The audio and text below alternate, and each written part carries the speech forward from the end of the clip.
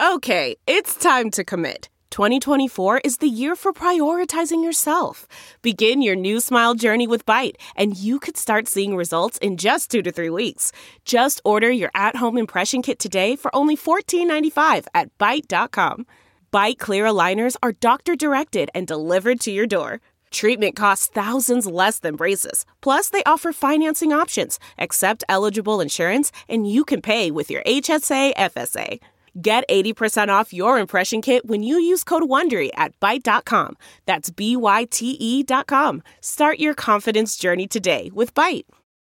Hi there, it's Julia Louis-Dreyfus. You may know me from my podcast called Wiser Than Me, where I talk to older women and get their wisdom from the front lines of life. I was amazed by how many people told me our show made them look forward to getting older, which is why I'm here to talk about season 2 of the show.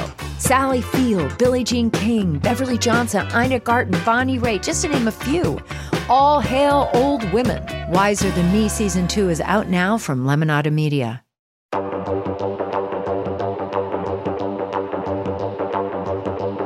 Hello, everyone, and welcome back to Rotten Tomatoes is Wrong. It's your girl, Jacqueline, alongside my lovely and talented co-host, Mr. Mark Ellis. Jacqueline, I don't know if you saw this a couple days ago, but did you know that the Oscar nominations were announced? I think I did see something about that on my calendar. Okay, yeah, I just have one question. I know you've been inundated in this. Can I ask you one question about the nominations that I have to get off my chest? Okay. Why is Licorice Pizza a harder movie to make than Dune? Those nominations were so chaotic. Like Denis Villeneuve literally put the entire desert and Frank Herbert's movie on his back and made it watchable after the first one. And he couldn't even score a director nomination. And he is like the Susan Lucci of Best Director. Poor guy. Poor man. We need a rule that incredible things. Paul Thomas Anderson should only be able to make a movie once every 5 years so other directors can get a shot at getting nominated. Because look, I'm sure the guy's movies are great, but he just takes a bunch of famous people, puts them on a street corner in Tarzana. There's your movie. Denis Villeneuve created a whole world, and the guy can't get a sniff at the Oscars. Come on. They like PTA, man. And as somebody who is the hugest, the man can make Phantom Thread, which is basically a love letter to, seamstresses, and he can make a porno movie. I'm sorry, the man has range. Give him his credit, okay? He made Boogie Nights. Come on. I'll give Paul Anderson credit for making Mortal Kombat, the movie that should have won all those Oscars. Listen. Well, you know what? Paul Anderson probably is the guy who thinks that our director today is his version of PTA because, folks, we're talking about Transformers. That's right. The 58% rotten, 85% audience score film that spawned a franchise that some people wish was deader than Pet Sematary. Shout out to Eric Barber, who said that Megan Fox was his 15-year-old love, and he was the one that gave us this sort of recommendation to do this one today. I'm looking forward to this one today. If nothing else, because of our guests that we have today. We've enjoyed them individually, but now we have them as a duo. They will always meant to be. That's why Jay Washington and Winston A. Marshall from Blurs in the Hood are here. Gentlemen, how y'all doing? I'm stuck with him for another 72 hours. I was going to say, unfortunately, we have had to do, 2 going on now, 3 and 4 projects today for the last 24. I am tired of him. You know how you love your mama, but you wish you could just go to the other side of the house and she would just leave you alone for an extended period of time. That's just really what's going on right now. He is like this little brother that you just can't get off your back. You're like, hey man, let me live my life, and he won't let you live his life. He's like that bald, creepy uncle with the scar, that loves to bring stuff. that loves to bring stuff up. That's not. Jacqueline, do you get the vibe that we're interviewing a band on their comeback tour where they don't really want to be around each other except for when they're on stage? They have separate green rooms. Blurs in the Hood behind the music. This is very that. This is very that. But the one thing is great about having both of you here, even though it might be a bit of a marital counseling session, is the fact that we're going to be talking about a film that both of you feel very passionate about. We have invited Mark into our little Negro spiritual today. This is our version of Black History Month. It's the truth. I'm glad he got the invite, not to the cookout. This is more of like a little tidbit brunch. So we'll see how he fares by the end of it. Is there a wristband I need to wear in case anybody asks me what I'm doing here? Like just be like, I belong. I was invited. Yeah, but it actually says "Sounds of Blackness." I believe on it. It's from the '90s. What's the name of the? Yeah, Sounds of Blackness. Remember, I believe that. Yeah, I believe. I mean, I think we can if we can get Mark the drip of the Bengals quarterback. If we can get him a little bit of that drip, he'll be all right. Drip. Yeah, a little Joe Burrow drip. That'll be all right. But hey, look, this group obviously has opinions about this. I think I may be the only one that's actually a fan of this series. Or at least of the Transformers movies, but like, which one of y'all is the biggest Transformers fan? Not the movies, but like fan of who they are and what they do. That would be me because I'm actually older. I have more experience and I've experienced more life. And I actually have more fun in my life as opposed to my co-host. That creepy uncle who's always trying to one-up you. That's I wasn't like... He's a sheltered child, so this is what happens. You have to tell Winston about something now, and he'd be like, oh my God, I never saw that. Black movies, for instance. But like, I just recently rewatched the whole Transformers series, G1, on like all the different things that's available, Tubi, all them. We've watched the original movie, the animated movie. So like, I've always loved this. So when they said that they were doing a live action movie, I was like, yes, let's do this. And then I saw it and I was like, I want to fight people just because.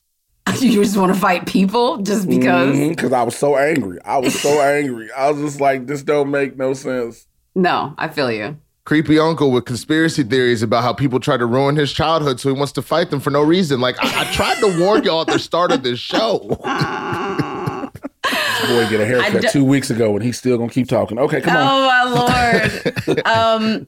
I mean, I guess that we're gonna go ahead and say you, Jay. Did you gentlemen own toys? Did y'all have them? Mm-hmm. What you mean? Did I? I was about to order one 2 days ago off eBay. I saw a Predator. I was like, I need dude. Like he's one of the. Never mind. Well, the real question though is, did you own toys at a time in your life when it was still considered acceptable to open the toys and actually play with them? Yes. Because those are the Transformers that I grew up with, and so the '86 animated movie, I'll never forget. My dad took the day off work, took me and my brother to go see it, and the movie traumatized a lot of folks because Optimus Prime eats it. But it didn't bother me and my brother nearly as much as it bothered my dad because we were like upset. And so we're leaving the theater. And my dad's like, we took off work so I could take the kids to the movie only to see the hero die. What kind of world are we living? Oh, man. I mean, I haven't seen the OG movie, but I've watched all the OG cartoon because they that's what they would do is they would give you the new Saturday morning cartoon like the Sonic the Hedgehogs, the reboots. But they would plug in some stuff that had already wrapped up. So they would throw in the Transformers. But my favorite by far was Beast Wars. I was hoping we were going to move towards Beast Wars as these films went on. And then I started watching the films and I was like, let's move away from Beast Wars. Let's not also ruin my childhood like apparently the OG movie did Mark Ellis and his brother. So. Yeah. I mean, look, so it's so funny. I have a feeling I already know, but I'm going to go ahead and start this way. Jay, sir, is Rotten Tomatoes wrong about Transformers? Really quickly. Nope, not at all. Not at all. Should actually be lower. Let's keep going. All right, keep moving. Winston, sir, come on. No, they're not wrong. 58's like a good number. I like that. I mean, you could go with the straight 50-50 if you want, but 58's perfect where it's at. We don't need to move from there. Mr. Mark Ellis, please help me. Sir. I'll say that 58 is a little. I can get this movie to fresh because if we're talking about the first Michael Bay Transformers movie that launched this insane franchise that made a lot of really bad movies, just this first one on its ear is not a terrible film, especially when you compare it to the other sort of toys like, dudes saying, I grew up with this movies that were coming out around that time. It's nowhere near as good as what the audience score would suggest. It's nowhere near 85%, but I can get this movie to fresh, Jacqueline. Just the first one. Just the first one. I can definitely get this movie to fresh. I would put it just shy of certified fresh. It is problematic, boots down. I'm not going to pretend it. I love this movie. And Rotten Tomatoes is hella wrong. And its ugly cousin stepchildren is the reason why this one, which is greatness, has been drugged down. Because this film was fresh, and I will tell the tale, because when I started at Rotten Tomatoes, this film sat at 63% on the tomato meter. And it is progressively through these various iterations, and as more people begin to despise Michael Bay and do like rewatches of his entire body of work, that is bringing down our average. It's not fair. It started as fresh. I just want everyone to know that. So Rotten Tomatoes is wrong. And how am I going to be the voice of reason and fandom in this conversation? I got you back, Jacqueline. Oh, no. The Oscars girl is going to be this person today. Okay. Jacqueline, we both speak from a fandom point of view, which is part of the reason why this movie needs to be rotten. Don't play these games and try and twist the narrative, ma'am. Don't do this, ma'am. We both understand why this movie should have been way better. Let me tell you something. The fact he didn't, you know what I'm saying? You had Megatron couldn't be a gun. Megatron was always a gun. Like, listen. The 3-time Oscar nominated, millions at the box office genius that is this original Transformers. I will not allow this aggression to stand, but make sure you mention what it's nominated for. Mention what it's nominated for. Don't you do this. Don't act like it's nominated for. Best picture ever. Listen. Let's go ahead and get Mark, please. Before we get into y'all getting on your soapbox, sir, can you please give me the synopsis of Transformers so we know exactly what food we are about to eat? I would be happy to, Jacqueline, if for no other reason, because this allows us all to put up our blinders to your Revenge of the Fallens, to your Dark of the Moons, to your The Last Nights, and just focus on this one movie, this one film that features the Witwickies. And yes, I didn't open with robots because the movie kind of prefers humans over robots, which is a point of contention for sure. But the Witwickies are Sam, who was played by Shia LaBeouf, and he's got a great-great-granddaddy who was one of the first explorers to the Arctic. And wouldn't you know it, Archie, his great-great-grandpa, found a thing called an Allspark, or at least a robot that wanted to find the Allspark. And what the Allspark is a all-powerful device that both the Autobots and the Decepticons, who are the two factions of Transformers, are desperately searching for. The Decepticons want the Allspark because they want to rule the galaxy with an iron fist. The Autobots want it because they want to help maintain peace. So basically, the Allspark is like if your preferred political party has the House and the Senate and the presidency. It's like you get to do everything you want. So we're both looking for this thing. And now because Sam Witwicky's related to the guy who once upon a time discovered some robot stuff, now all the robots are searching for him in modern day, and we have to hide the robots from sight because they don't want to be seen by humans, but they also have to work with Sam, who happens to have one of the Autobots driving him and Megan Fox around town. That's Bumblebee. So we have Optimus, we have Megatron, we have Bumblebee, we have a lot of great Transformers popping into this movie, and a whole lot of humans and a lot of jokes. There's a lot of comic relief in this movie, Jacqueline. Yes. And as a comedian, I will say it is those jokes that take this movie from a super fresh film down to just smelling some rottenness. But I still have your back. You and I can be the Autobots today. They're not. I love Mark's synopsis of this movie because this literally sounds like what a drunk frat bro at a bar would tell you. Like, yo, tell me about Transformers. Dude, listen. It's robots, right? And so there's this Allspark. They don't know what it is. It's just there's Autobots and Decepticons. That was the literal description of this movie, and it was perfectly on point. Like, Listen, there's a lot to be said, specifically about Ratchet and Jazz. Listen. Yes. Oh my God. Yes, there's a lot to be said about this movie. Not even going to pretend that all of it is going to be positive. Ratchet and Jazz. What's up, little bitches? Y'all ain't never gonna see the gates of heaven for that. Y'all ain't never gonna see the gates of heaven for those two. I'm sorry. But before we get into all that, let's go ahead and toss it over to Tim Ryan for 2 minutes with Tim so he can let us know what the critics thought of Ratchet and Jazz, because I'm sure they had thoughts. 2 minutes with Tim. The Transformers movies are among the most critically maligned of all the big budget franchises, but things started out on reasonably solid footing in 2007. Sure, A lot of critics derided the thin script and were divided over whether the action scenes were loud and exciting or simply loud. But there was also more than a little praise for the cast, which included up-and-comers Shia LaBeouf, Megan Fox, and Josh Duhamel. Transformers is rotten, but at 58% with 227 reviews, and it does have an 85% audience score. And here's a super quick rundown on the other movies in the franchise. Transformers Revenge of the Fallen is rotten at 20%. Transformers Dark of the Moon is rotten at 35%. Transformers Age of Extinction is rotten at 17%. Transformers The Last Knight is rotten at 15%. And the spin-off Bumblebee is certified fresh at 90%. But what did the critics have to say about Transformers back in 2007? In a rotten review, Tom Charity of CNN.com wrote, "The illusion is shattered whenever the bots start talking or the action stops. Director Michael Bay tries to gloss over the infantile plot, but it would take a lighter, wittier touch to square the movie's pedestrian script." However, in a fresh review, Richard Roper of Ebert & Roper said, "It's a big, cool, dopey, noisy, nonstop action powerhouse. It's also too long by a half hour and it left my ears ringing, but it's a lot of fun." The Rotten Tomatoes critics' consensus reads, "While believable characters are hard to come by in Transformers, the effects are staggering and the action is exhilarating." So that's Transformers. Let's kick it back to Jacqueline and Mark, who are more than meets the eye, but are not robots in disguise. At least as far as I know anyway. I haven't seen them in a while. Back to you, folks.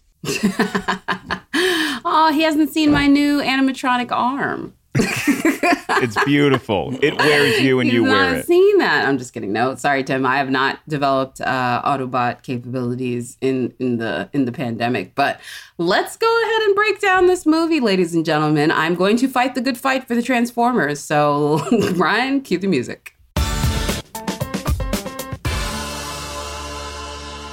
All right, Winston, listen.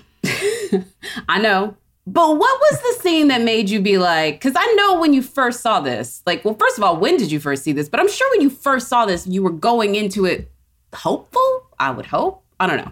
Break it down for me. I mean, you're talking 07. So I'm in the middle of college. I want to say this came out summer 07. So I had, just finished my freshman year.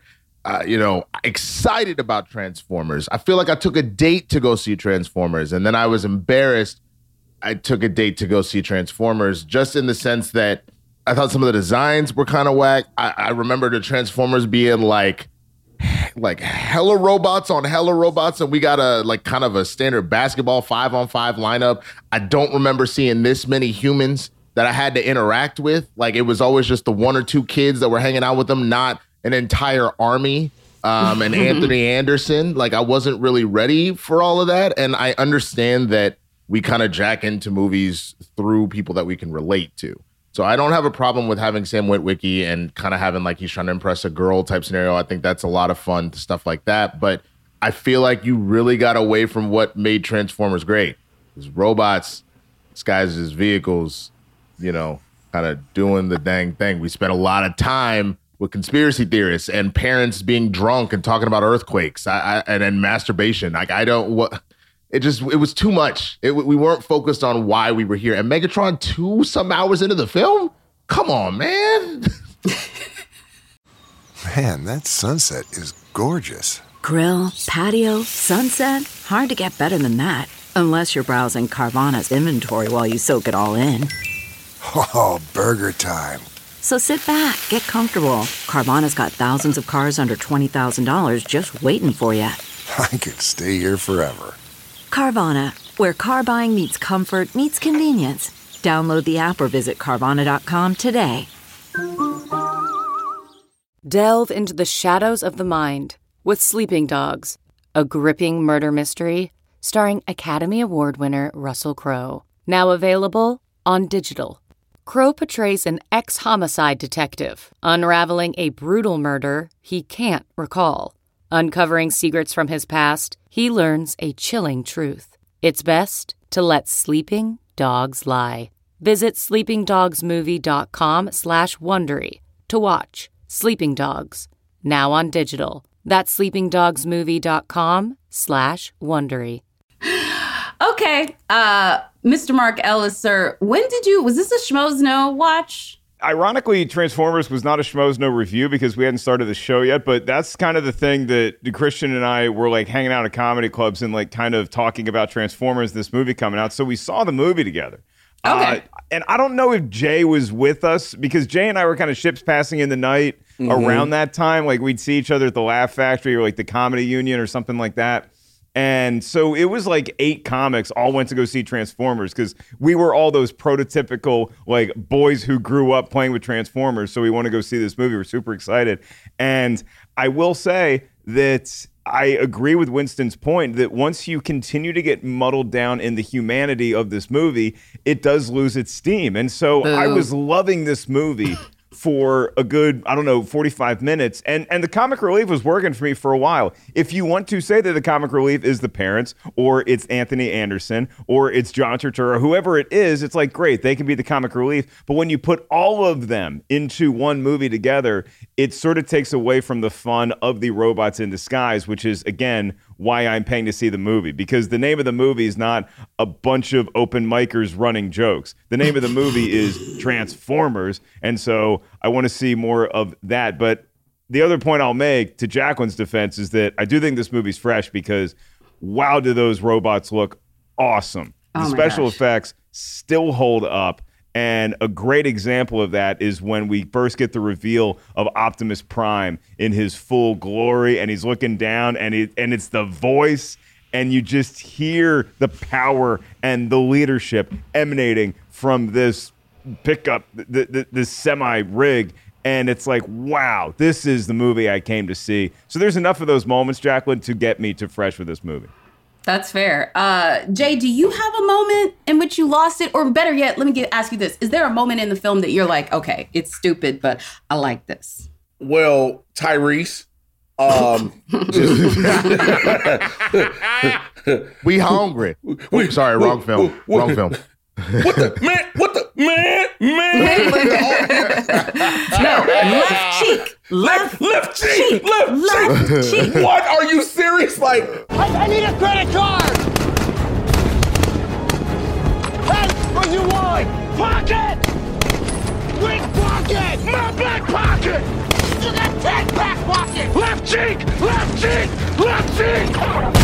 I can shoot. Between that and then also again, that I will agree real quick. The visual effects when you first see the very first Decepticon that comes on the base, and the first time you see him transform, you're like, okay, this is dope. But then you start hearing the names, and that's what made me mad. Because Scorponok is not a little scorpion that comes out of somebody's back. Yeah. Devastator is not a bulldozer. You know what I'm saying? Like, what is happening? And so it started losing me. And again, I'm with Winston. You only gave me 5-on-5 like a basketball team. This movie is about a race of robots. If you watch the first episode of the regular Transformers cartoon, it is 18 Autobots sitting there next to Teletran 1. You get 5, and I got to hear Optimus Prime tell me, my bad. After he steps on some flowers, I was done. When Optimus Prime said, my bad, I was like, what? They watched TV. And that's how we learn. Yeah, how do we learn? Your World Wide Web. Reruns of Living Color is absolutely what those kids watched. I know it was. Like, why are y'all acting simple? I know that's what they watched. And y'all are just being obtuse right now. That Their is not whole fair. personality was based on Homie the Clown. Seriously. That's what Jazz was based off of. That makes sense. You know, Mom wanted me to ground you. You're 3 minutes late. Right? Oh, well, just another thing you did for me, Dad, because you're such a swell guy. One more thing, huh? All right, I love you. Sleep good, handsome man. What are you doing? No, watch the path. Please. No, wait. No. Sorry, my bad. Oh, you couldn't wait for 5 minutes. You couldn't wait for 5 minutes. I told you, just stay. But even that Jazz, stuff don't gets, play that. Even that stuff just gets so much worse as the movies progress. And so this one was sort of like a gateway drug to all of that. But again, like my biggest problem, Jacqueline, with the first movie was just all of these different comic reliefs like coming together as one. And it's like that just to me felt overbloated in the wrong. Like if this movie was overbloated with too many robots fighting each other, I'd be like, well, it's what I paid to see. But I just felt like I was maybe sold on a slightly different movie. I I mean, I think this is one of the reasons why I like this one is I didn't have the emotional connection to Transformers that other kids did. I didn't watch it, didn't have the toys or whatever. I like Transformers, but it was not in that because that was just back in the day where Transformers came on, G.I. Joe, Transformers, and then it went Jem and My Little Pony, and that was me. I was like, the boys can do what they got to do for the first hour of back to school. I'm going to kick that second hour with Jem and My Little Pony. And that was the divide back then. And that was, that's why it's kind of crappy now that, they still make those divides with young kids' interests in toys, because that's why I would say there's a lot more young men that are into Transformers. And there's a lot more women that this movie may have been the first thing we did. So it was smart. I do think it was smart for them to add more people to it. Winston, you went on that date. Trust me, she said yes because she thought the idea of that trailer was better. If they would have made the Transform movies that you wanted to go see, she wouldn't have went with you. She went because he was light-skinned with a baby face. Have you seen him without his mustache and beard? She went with a light-skinned dude that was baby face. That's what that was. I mean, yeah, probably would have been okay one way or the other. But, wow. I just... It's one of those things that because I could have always taken her to something like Knocked Up. It was that kind of summer, and there's a lot of really great films out there. I think what got me is, again, I don't have a problem with the love story. I don't have a problem again, there were always the teenagers kind of hanging out with the Transformers to be like, okay, well, we'll help you out however we can, Optimus. That is kind of standard. I'm here for that. That's totally fine. I think what my problem just became is, once again, the actors that play Shia LaBeouf's parents are actually very funny. Anthony Anderson, I think, is hysterical. It's that, like Mark said, you're getting too many voices. I don't need 20 comic reliefs. I don't need to spend time talking about the dog's pain pills and you want drugs, kid? Huh? You want drugs? You want my gun? Go for my gun. Go on. Come on, take it. I didn't know what movie I actually came here to watch is kind of the problem. And when you throw that in with the fact that Starscream is probably one of my favorite Transformers, and they made him look like some reject geometric shape, that got thrown with the little chrome on him. Come on, man. But remove for what you thought. Okay. You don't think that in its abstract that's still a cool design? Or are you just saying the design is not what you expected? It's still, that's the thing. I liked the design of the other Transformers. I personally just did not like his design. I thought that he was too just geometric. And I know that you have the wings on him from the OG cartoon and whatnot, but there was still something cool looking about him. I literally felt like I was watching a new flavor of Dorito chip fly out and attack people. It was just very weird for me. So Mark, you like the CGI for sure. And yes, it was sound design and visual effects that it was nominated for, sir, Mr. J. Rightfully Washington. So. But they're cool. They're really cool. The sound design in this movie is next level. Okay, I would never take that away. That's amazing. It is some of the coolest sound effects, and they get so many different sort of electronic voices, but also some humans doing those voices. I think at least in the sequels, the lead singer of Faith No More, Mike Patton, is actually making some of those electronic noises with his mouth. It's really cool when you see the behind the scenes stuff on it. So all of that, and I will always apologize for Anthony Anderson in this movie. Why? Because he supports the Washington football team, who's now the Washington Commanders. He's wearing a Clinton Portis jersey. He's got his keys in a necklace that is Washington. So I will root for Anthony Anderson in this movie. And John Turturro is such a great actor that it upsets me that when he shows up, it's just another comedic force.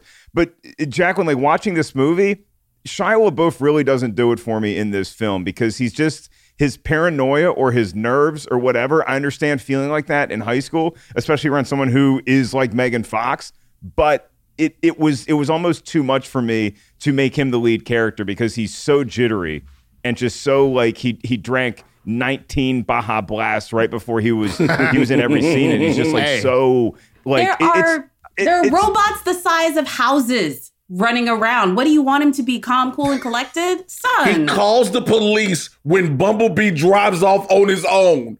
He chases Bumblebee on a bike. My car's been stolen. You're like, bro, for real, this is what we gonna do? You just can't, you gonna chase the car, I'm following, I'm in pursuit. Again, there's certain things that just get too much. It's like, it's no longer believable. about it. No, I'm right there with you. And Mark, you do have a point. He did have too much Baja Blast while trying to play Xbox, which turned into robots, which driving his Chevrolet while someone else drove a GMC, while someone else was dealing with Coca-Cola. Like, yeah, there was a lot of stuff going on. Nokia, was out here in the streets being the way of the samurai.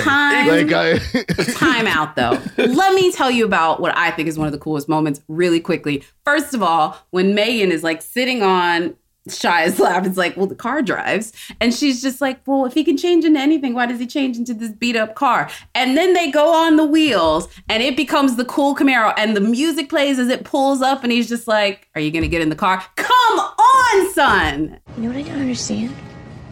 Why, if he's supposed to be like this super advanced robot, does he transform back into this piece of crap Camaro? Oh, see, no, that doesn't work. See? Great, now, see? Fantastic. Now you pissed him off. That car is sensitive. I mean, $4,000 just drove off.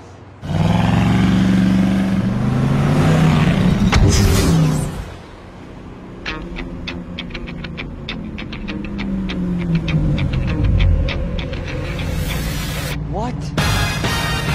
Yeah, like, come on, that is so cool. There are some moment. Dudes I know that was cool. For a fact they're like, yes, this is exactly why I'm taking you to this date movie. That is so smooth. Yeah, but they didn't drive that Camaro, Jacqueline. They didn't drive that Camaro. They're getting the residual smooth from the moment. Listen, as a girl that lives for American Muscle, my very first car was a Dodge Challenger, and like dream of that. That was the coolest moment in the world. And I will have to admit, I'm a huge fan of American Muscle cars. So the fact that it was a Camaro, yeah, I'm down. Like the car wins already just for that fact. And it should have stayed the 70s version. I'll also say this one thing too. We need to acknowledge the late great legend and icon that is in this movie. Yeah. For Bernie Mac. 5 minutes. I mean, seriously. Yeah. Hey, Manny, come get your cousin up in there. Haven't made this out, baby.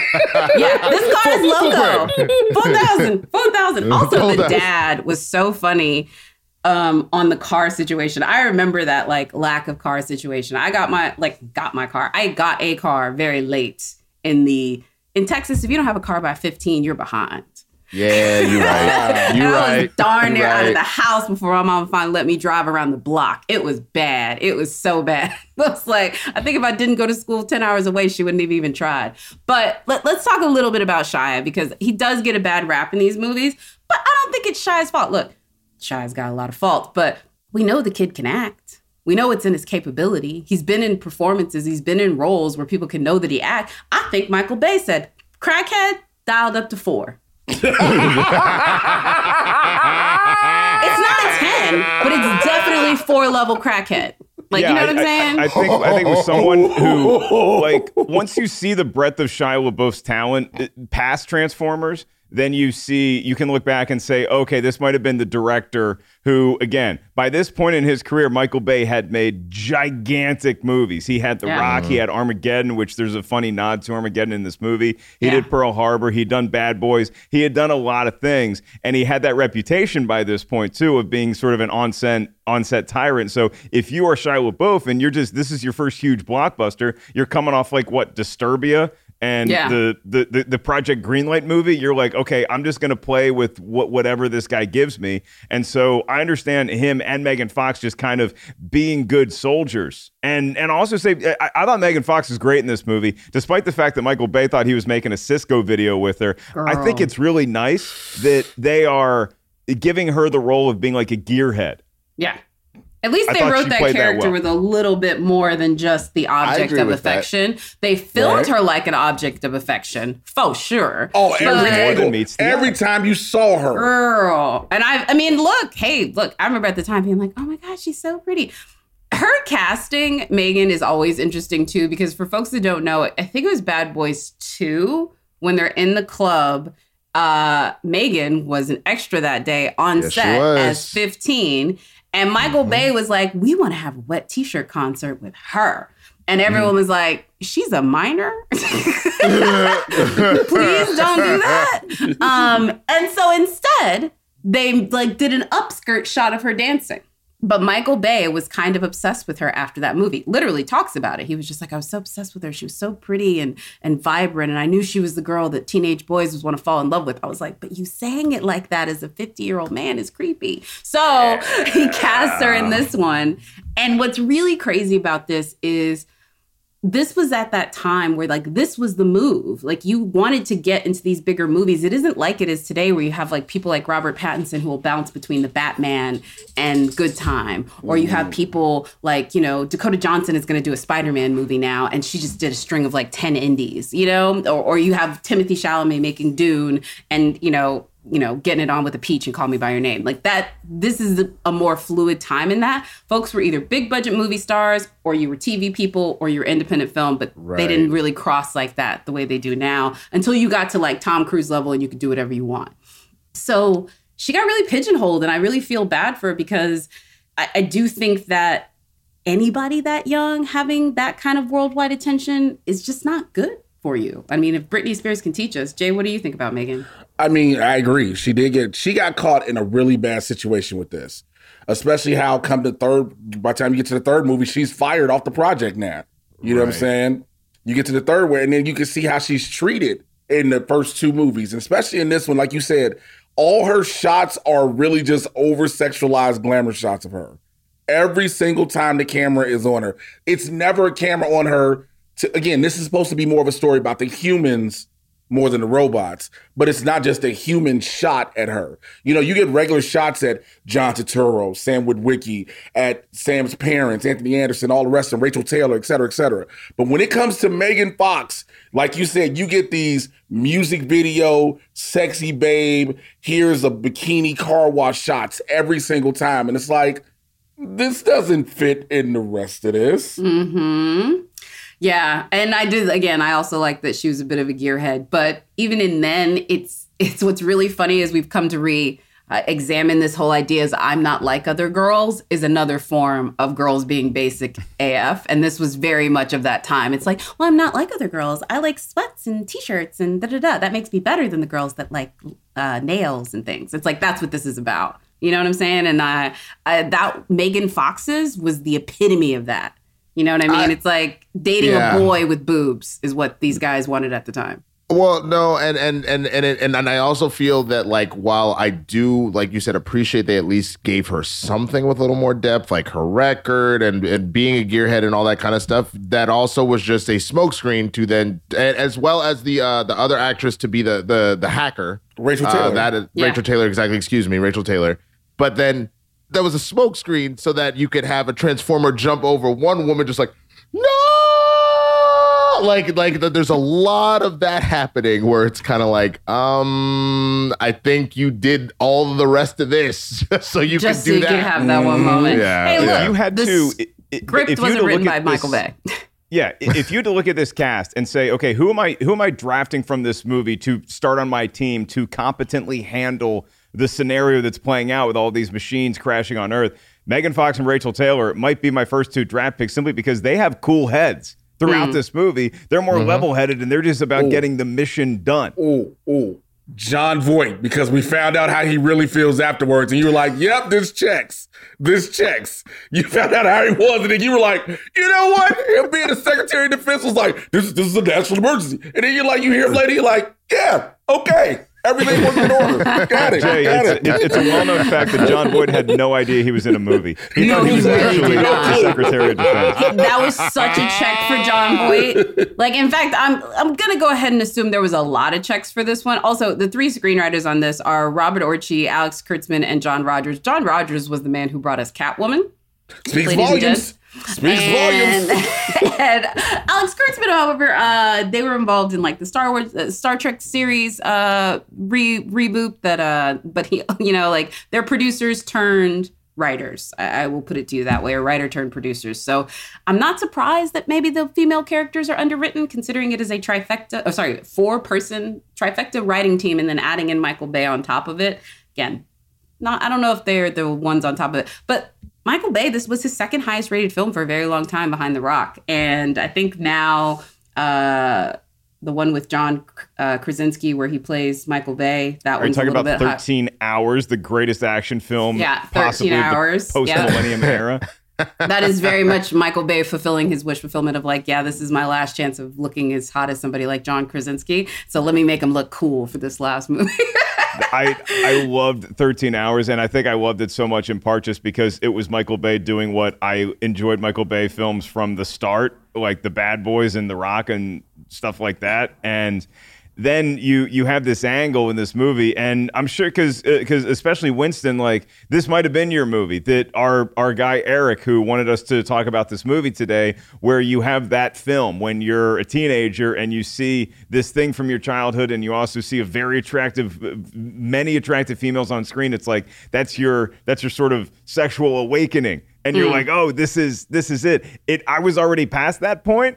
Because if you were to pin a movie, you can really tell how I function in relationships by the movies that were, quote, my sexual awakening, because I got 3. I got Adventures in Babysitting with Elizabeth Shue. Okay. I got White Men Can't Jump with Rosie Perez. Okay. And I got Boomerang with Robin Givens. Those are like the 3. And those are all women that are very in control of their relationships. So when I show up to a relationship, yes, I'll be honest with you, Mark.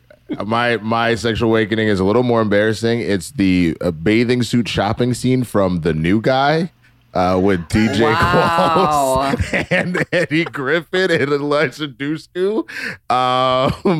But it is what it is. Who the biatch now? That my God, The New Guy. I forgot about that movie. That was in that like Malibu's Most Wanted. Yes, it That's was. my baby's daddy. Not my baby daddy, my baby's daddy, which you knew. I'm like, this is a problem. This is a problem. Like, y'all ain't even getting the like culture vulture language right. Like, you know, this is my bad. baby's apostrophe. Why apostrophe? It was so bad. We haven't talked about them, but then we need to give them their day. Since we're talking about culture vultures, it's probably a good thing to go and do it. Jazz and Ratchet. What's up, little bitches? What's up? Hey, yo, this looks like a good spot to sit down. You know what's really funny? Do you want to know who's the voice of Jazz? Do y'all want to know who this is? Darius McCrary. Girl, this.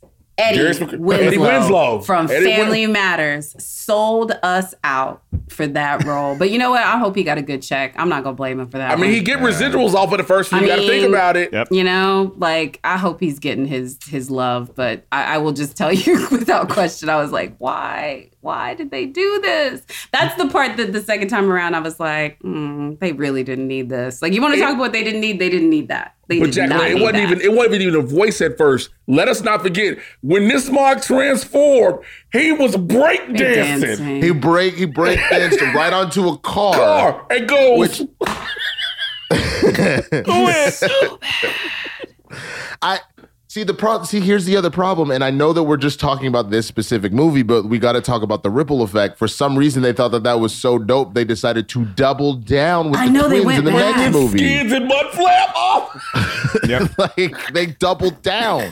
Like, that's so that to me adds to. I know we got to focus on the movie that we physically saw last night at 9 p.m. to make sure we were ready to rewatch. Have the refresh. Like, but you are setting us up for failure. That's the problem. On top of the fact that the one black Autobot, you just gonna murk, and you gonna have Megatron rip him in half. Like it was really rough. it felt very like a video on YouTube. You're like, oh, I didn't want to see this. You know what I mean? Yeah. Like, it very much felt like you're feeding through and somebody like shows them like, this is a murder. No. It very much felt like that. It very much felt like that. He didn't have to go like that. Like, he really didn't have to go like that. Megatron could have shot him. He didn't have to just. No, we're gonna make sure we get rid of the black one real quick. I'm tired of all of your culture vulture ways. Like, we've already talked about John Turturro. We've already talked about Rachel Taylor, Anthony Anderson, and then also the late, great Bernie Mac. But I have to give it up for Mr. Patel, Ravi Patel, who plays the customer service operator. First of all, if you're going to have to do a Patang role, for folks that don't know, that is an awful South Asian stereotype where they basically make these folks put on an affectation. There's a great documentary called The Trouble with Apu that breaks down how problematic and awful this is. early in his career, like this guy had already done or was about to do, I think at this point, a Sundance film, Meet the Patels, which is the documentary about his parents. He's like a really incredible filmmaker and actor and writer. And this is the kind of work that he's trying to get. This is a big break for him, but he made the most of that role because that is still one of the most memorable. We talked about Left Cheek, but the minute where he's like, would you like to sign up for our service? And I'm like, God, man, this guy is taking these 10 seconds where he is the butt of the joke and he is actually making it interesting. He's like, I do not care about you, white man, and your problems. I totally forgot that scene existed. And if I could like do what Topher Grace did with The Phantom Menace and like release the Ellis cut of this movie, I think that might be the scene I take. And it's not because he's not doing his best with what he's given, but it's just such like a stereotype. And it's also like, this is a military operation. You're talking to William Lennox, played by Josh Duhamel, and you got to go through customer service to get to the Pentagon. It's awful. It's awful. But you know what? I'm happy for him because trust me, if you don't think that dude got an agent and a role and whatever off of that, whatever, and then he gets to go on and be a part of Master of None. And I'm just saying, just because that was the role he had to take to then get to these other heights, it doesn't mean you can't make the most of it. I don't disagree with that. But again, this was also just another commercial moment. Sir, we're going to need a credit card. Okay, I got a Visa here. Started with 4815. Like it was. Y'all can't even tell the story though without laughing about it. It is so weird that on a Zoom conversation with 3 comedians, I have to be the one that's rooting for comedy over anything else. Because here's the problem. Here's the problem. Comedy is not a problem, Jack. It's when it's just overly used, just in the place of being used. Like, I get it. Okay, you need to make a call. Fine. This sounds like a comedic moment, but it didn't need to drag out as long as it did. There's so many. Never forget when Anthony Anderson, when the FBI comes to his crib, right? His cousin get it he runs through the glass. He runs through the glass. I just stay here and play video games. I just play video. The man jumps in the pool. What? Who's like, yo, what would a black person do if the police just ran in? He would definitely not jump in the pool. That is absolutely true. That was written by a white man. We all know that. Like, let me get away from these flying bullets by jumping in water. But jump in a pool. Well, no. Hold on. Y'all are misremembering. Come on now. He ran. He was so scared that they thought he had drugs. He ran through a glass door, and then he gets tackled into the pool. He goes, wait. And the FBI just completely takes him out. Then he got to yell Anthony Anderson yelling about his grandmama. Yeah. What? This is the most white Get off man my grandmama carpet. Get off my grandmama carpet. She don't like people on the carpet. With your shoes. You got your shoes on my grandmama carpet? What? Yeah. And then but right that after was accurate. That was Anthony's line. That was not a line written by Alex or anyone else. That was Anthony. I was all Anthony. Eating the donuts because they're like, hey, let's get this funny chubby guy and make sure that he eats all the donuts. And so, look, I'm going to try to encapsulate this for Jacqueline, who does not make a living telling jokes on stage because she's way more too talented for that. Right. Here's the issue with this movie. Here's what takes this movie from like a 90% fresh for me, seeing all the cool Transformers, down to like borderline rotten, is because if you see, and Jay can particularly, kind of back me up here. If you see a funny young comedian on stage and you say, hey, you're really funny, you got a lot of talent, but then that comedian follows you around and keeps trying out their material on you, we call it running bits. The worst thing you can do off stage is running bits. And this movie, after a while, Jacqueline, and it gets worse as a new character like a Turturro shows up, it feels like this movie is running bits by you when all I want to do is look at the Transformers and watch them fight. You know what? As somebody that loves a joke and will kill it, I think that's why this is my movie. If I like a joke, tell it again. I'm Sorkin in that way. If it was a great line once, you can use it again later. I am very Aaron Sorkin in that, and I will just let you guys sort of, have your moment. As the only woman on this chat this morning, too, about the Transformers, I was surprised, thank you, shout out to Mark Hoffmeyer for this information, to learn that, on top of, the franchise grossing billions at the box office, apparently there was a female Transformers, and I guess they cut her to avoid the Smurfette effect. Winston, did you know about this? No, I did not know that they did that at all. That's kind of whack. Just let her get in there. Like honestly, you could have made her. You could have put her on either side. I would have said put her on the Decepticon side and let her be the most vicious out of everybody. Because her name would have been Shaniqua Bot. Nope, don't do that. What makes you think they would? What makes you think they wouldn't have done that on the Autobots, bro? I know. Don't give him ideas, Jay. Don't give him ideas. What makes you think they wouldn't have done that? They wouldn't have done that on the Autobots. Shaniqua Bot, roll out. Like, bro. But can Transformers procreate? That's a good Dude, question. Transformers procreate? How do you make a new Via Transformer? the Allspark. No, oh my they God. just like break off parts of themselves and like incubate it. It's like starfish style. You cut off half and then it becomes big. Also, here's another part. How they make Transformers. The thing was about the Allspark, right? This created all sentient life, all the Transformers. So the Allspark runs loose in the city, what you suppose, runs loose in the city, and it's just hitting vending machines and everything. But every robot it creates is a Decepticon. That was the one thing. It's instantly angry. Every robot is instantly angry. Well, a vending machine, no, I think it was angry based on what it was. Like a vending machine, they just get pushed, give it to me. Like a vending machine is very transactional. It's probably tired. Like I feel like the vending machine was like, why don't they just ask me how my day is going? They just shove money in there and ask me to give them things. You know what I mean? This sounds like another type of transaction. That don't sound like a vending machine. Like, it sounds like something completely. But I could see in that point, I could see how the soda machine would be a little fed up, and the minute it gets to start moving, starts. Oh, wait a minute. Come on now. You done turn a Nokia phone into this little death robot. You done turn an Xbox into a death robot. Like, none of them are like, hey, like dog, as if you guys don't abuse your Xbox, please. I do not. My Xbox and I just chill a lot. Like, I'm surprised that the Xbox didn't wake up and go, bro, let's go get some Taco Bell and chill. Like, I was like concerned that every single human piece of technology instantly wanted to murder us, on top of the fact that I heard the Terminator theme multiple times just kind of sneak into the da-da-da-da-da. And I was like, so dude, this is what we're doing now, right? We're just, this is Skynet coming to life because of the Allspark. Also, we need to talk about how they murdered that Nokia too. They nuked the Nokia. They nuked. The phone was just trying to live its life. He was like, hey man, I'm just following orders. And they killed him. Like, they microwaved him. I know. That was a shame. The movie starts to spin out of control at the climactic battle, but there is a lot of great action, at least, that you get away from some of the comedy by the end of this. And so, like, I think the redeeming value of this first Transformers movie is that I will say it is by far the best in the entire franchise until we got to Bumblebee. Yeah, because I was just about to say, before we get out of here, we have to give Bumblebee a little bit of love, It's a good movie, but the first, 8 minutes of Bumblebee that take place, at the Transformers home planet, that is something special. That is awesome. That's the entire movie that I want to see. Yeah, is it Travis Scott? Yes, it is. Yeah, Travis Scott did that one. Yeah, no, really incredible.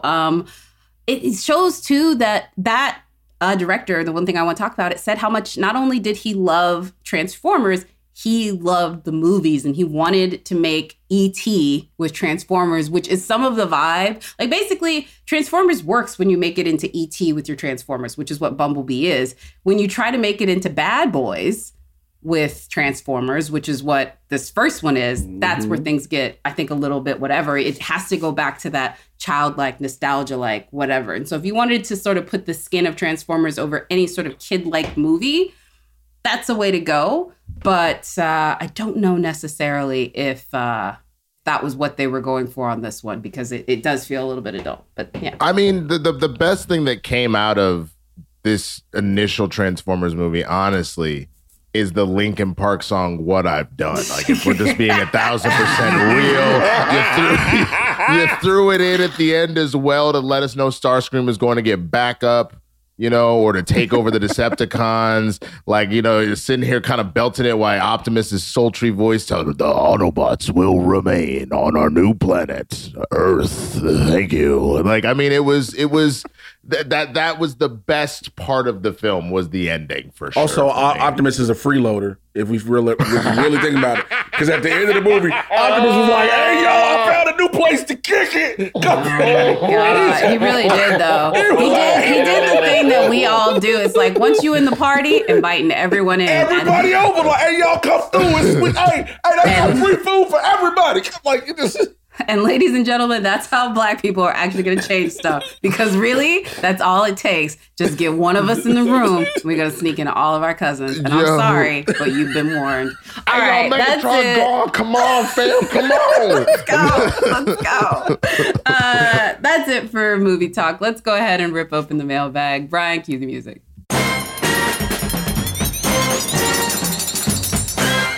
All right, from Ketchup Crew member Whitney Van Sant. Hi, Mark and Jacqueline. First, let me say I'm a huge fan of the podcast. Thank you, Whitney. I've been down since episode 1. Wow. Good girl, I haven't been down that long. Just kidding. And you quickly have become one of my favorite listens. I actually want to get your thoughts on a movie franchise, specifically the Men in Black franchise. I rewatched the movies recently and I was surprised at the ratings. Seems like the first one started off strong, fresh reviews. Second one was pretty rotten. And the third one somewhat redeemed, but mostly floated towards fresh. And the reboot with Tessa Thompson and Chris Hemsworth was split amongst total critics and audiences. While I really like them, I think I could just have a Will Smith and Chris Hemsworth bias. So I'm interested to hear your thoughts. Thanks for all the great episodes so far. Be well. Whitney, you are sweet.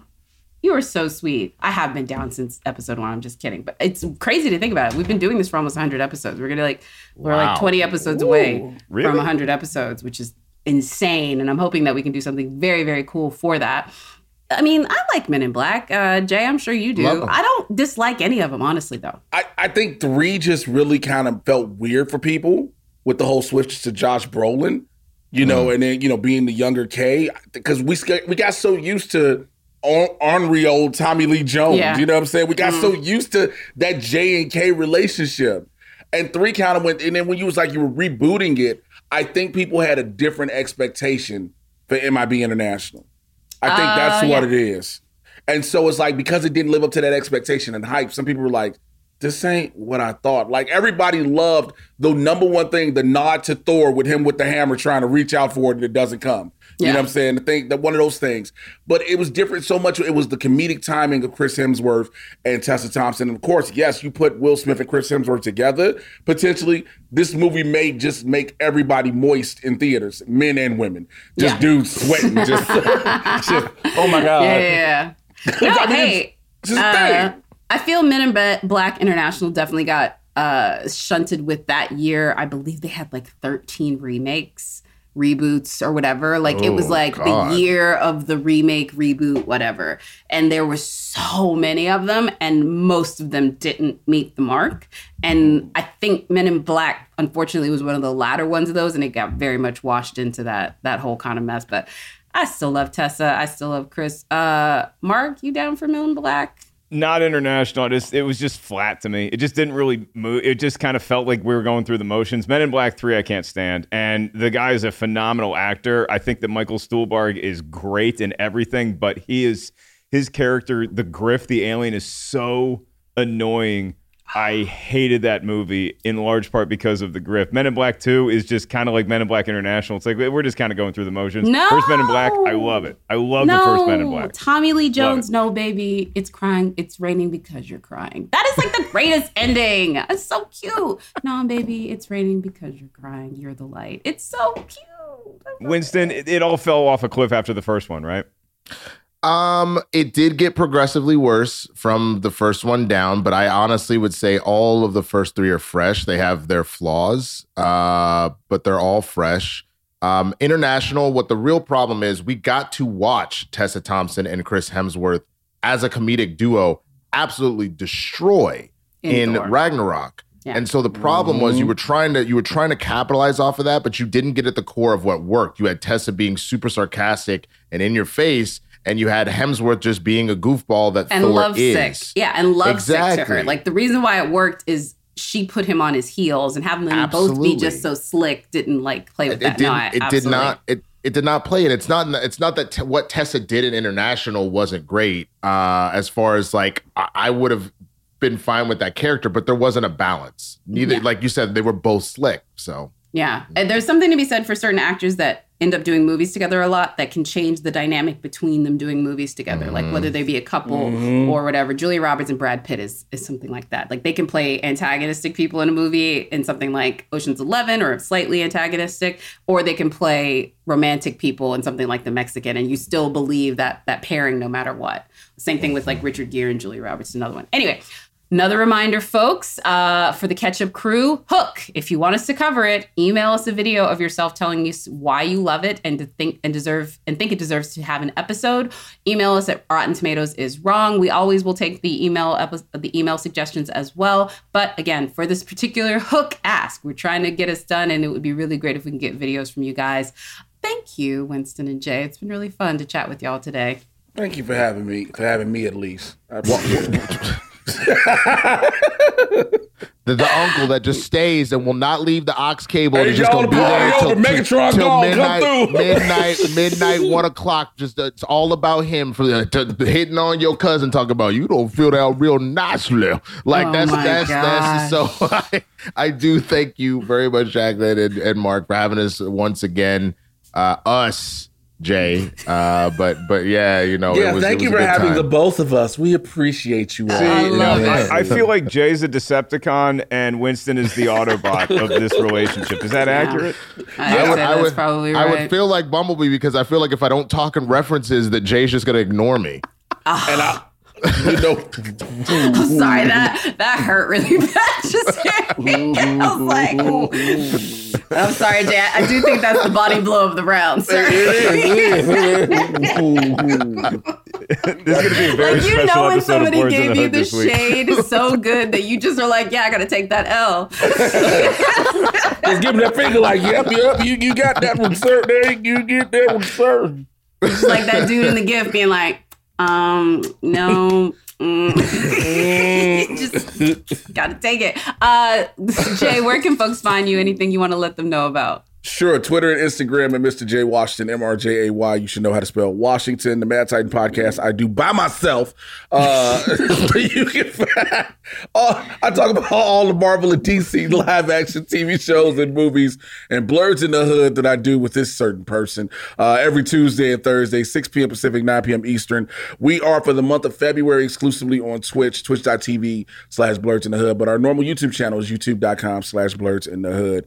And yeah, I got a bunch of stand-up shows coming up in and around Los Angeles, outside of LA and all that. So they'll all be on my social media. All right, Mr. Winston A. Marshall, sir, what you got? Yeah, you can find me anywhere that Swaggy Blurs are sold. Twitter, Instagram, Facebook, YouTube, all that good stuff. Monday, Wednesday, and Friday around the 10 a.m. area. I'm on Twitch. We kind of use that time not only to play games, but to, set your inspirations for the week, your motivations, all that good stuff. We check in throughout the week while also kind of talking about stuff that's going on in the world. Obviously, Blurs in the Hood, as Jay mentioned. I've been doing these reviews of a lot of these major blockbusters coming out over on The Big Thing with this other guy's partner, Mr. Christian Harloff on The Big Thing. We've been doing Batman recently in preparation for The Batman, so definitely come and check those out. And other than that, I believe that's pretty much it. But please, follow Blurs in the Hood on Twitter, Instagram, Twitch, YouTube, all that stuff, and just kind of see what stuff's going on because we are planning on doing our very first live show Juneteenth weekend. Black Blurs in the Hood weekend. Yeah. Yes, it is. No, it's so great. They gave us a national Negro holiday. It's awesome. That was like the thing. They did it in the midst of like some really awful things is when they decided to make Juneteenth a like national holiday. And so I never really got to appreciate it. But understand this, people. We have a Negro holiday. They made it start on a Saturday, though. That was the problem. We was already off work. We was already off work when it started. Everybody was like, you might want to make this start on a Tuesday or Wednesday. But the other problem, Jacqueline, which I'm concerned about, is they're going to turn there with Juneteenth, which has always been a huge deal in Texas. I know because you're from there. They as well. They're about to turn it into jazz, and I from Transformers, and I just don't want that in my life. No. I really don't.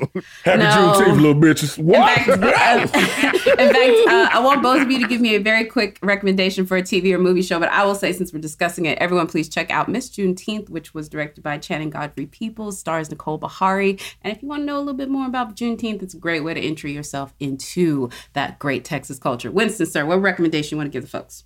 Man, I've been watching a lot of trash TV to just kind of scrub my brain right now. Obviously you got the stuff like Euphoria, which is phenomenal. But I've been out here watching Too Hot to Handle. Yeah. Oh my God, that Netflix show. If you really want hot people. If you want to feel really good about yourself, you could like lust for a little bit, but then also go, man, y'all dumb as hell. I cannot recommend Too Hot to Handle more. Yeah. I mean, I'm not saying that to be mean. Like, I'm sure they're lovely individuals, but they cut them to look dumb on TV. Like, you are too dumb to keep your hands off of the attractive person standing next to you is the premise of the show. For $200,000. And some of them are not that smart. You'd like, and to find out when you get at the end, they're there for only a month. And like they keep saying for the summer. They're not there for 3 months, 4 months having to be around these bodies. It is 4 weeks. You can't hold out for 4 weeks for $200,000. I mean, if you look like that, though, let's be honest, they haven't had to hold out for 4 weeks since they were 12. Yeah. You know what I mean? Like they went into teenage years and they didn't have to hold out anymore. Well, you have a point. With other teens, ladies and gentlemen. I'm not saying with adults. Get your mind out of the gutter.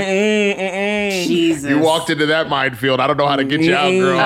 Step man, to the you left, had fun with that one. Listen, y'all dated in middle school. Please, you had your little friend. Why are y'all acting crazy? Did you just sound like a black auntie for real? You had your little friend. Your little friend in middle school. Your little friend. My real question is, Jacqueline, why are you putting my business out there in the streets? I don't appreciate it. You don't understand how many of my family members might listen to this. Give me a TV recommendation before y'all have me on To Catch a Predator. Go. I'm literally going to go with what my co-host said. Too Hot to Handle, because they act like 8 cameras everywhere that's catching every little thing you do. You can't dry hump under covers when it's a camera that got night vision. Like, if you want to just let your brain go free, watch Too Hot to Handle, and then because again, like what you say, it's something to take your mind off of all the craziness in the world and everything that we got going on. But one more recommendation. I don't know why it slipped my mind, just because I guess I really did purge my brain. The Sex Life of College Girls. Oh my God, that show is amazing. Yes. Mindy Kaling absolutely kills it, and these 4 actresses that are there, including Timothy Chalamet's sister. She's not Timothy Chalamet. That's like She's 34 not years Timothy old. Chalamet's sister. She is Pauline Chalamet. I love her. She's an incredible filmmaker. She gonna give her that. She's too old to be playing a college freshman, though. That's the only thing. Yeah, she's like in her 30s. So shady. She's in her late 30s. She looks like she's too old to be a college freshman. No. The Chalamet family is very youthful. I thought Timothy was 12, but he's apparently like 23. But what's the difference? Bye. I'm done with y'all shading this poor girl. Pauline, you're lovely. That's it for us today. Again, you can find us everywhere podcasts are available. Please rate, subscribe, and review along with your friends. Mark, next week's episode, can you give me your best impersonation of the infamous voice from this? Can you do it? Yeah, hang on. I got to finish my application for Too Hot to Handle next season. Because I definitely, look, I don't need the money, so I'll take the nookie, but if it doesn't come to pass, then I'll be happy to collect an extra $200,000 because I've been going 4 weeks stag for a long period of time. Oh, God. Ooh, and now Mark's letting us in a little bit more information, sir. And if I had to name my next girlfriend, maybe it would be taking after Batman in The Dark Knight Rises. Rachel! That's actually Dark Knight, but I think we're doing The Dark Knight Rises. Or you could do the Bane one, like, oh, so prude. That one. Like, you gotta do that one. I can't follow that. That was perfect, Jacqueline. Okay, that was really bad. Please do not show the video. I'm very excited to talk about that movie next week where Batman's back magically heals with a thermacare wrap after 2.5 days. It's going to be a great time. Thank you to our dear friends, Winston Marshall, Jay Washington. Shout out to Peter Cullen, the great voice of Optimus Prime, and Kevin Dunn, who is the dad of Sam Witwicky, who is great in Hot Shots, and I see him at the dog park that Molly goes to sometimes. Oh, that's super sweet. Nice well, I guess that's maybe my dog park too. Anyway, that's it for us this week. We will see you guys next week on Rotten Tomatoes is Wrong.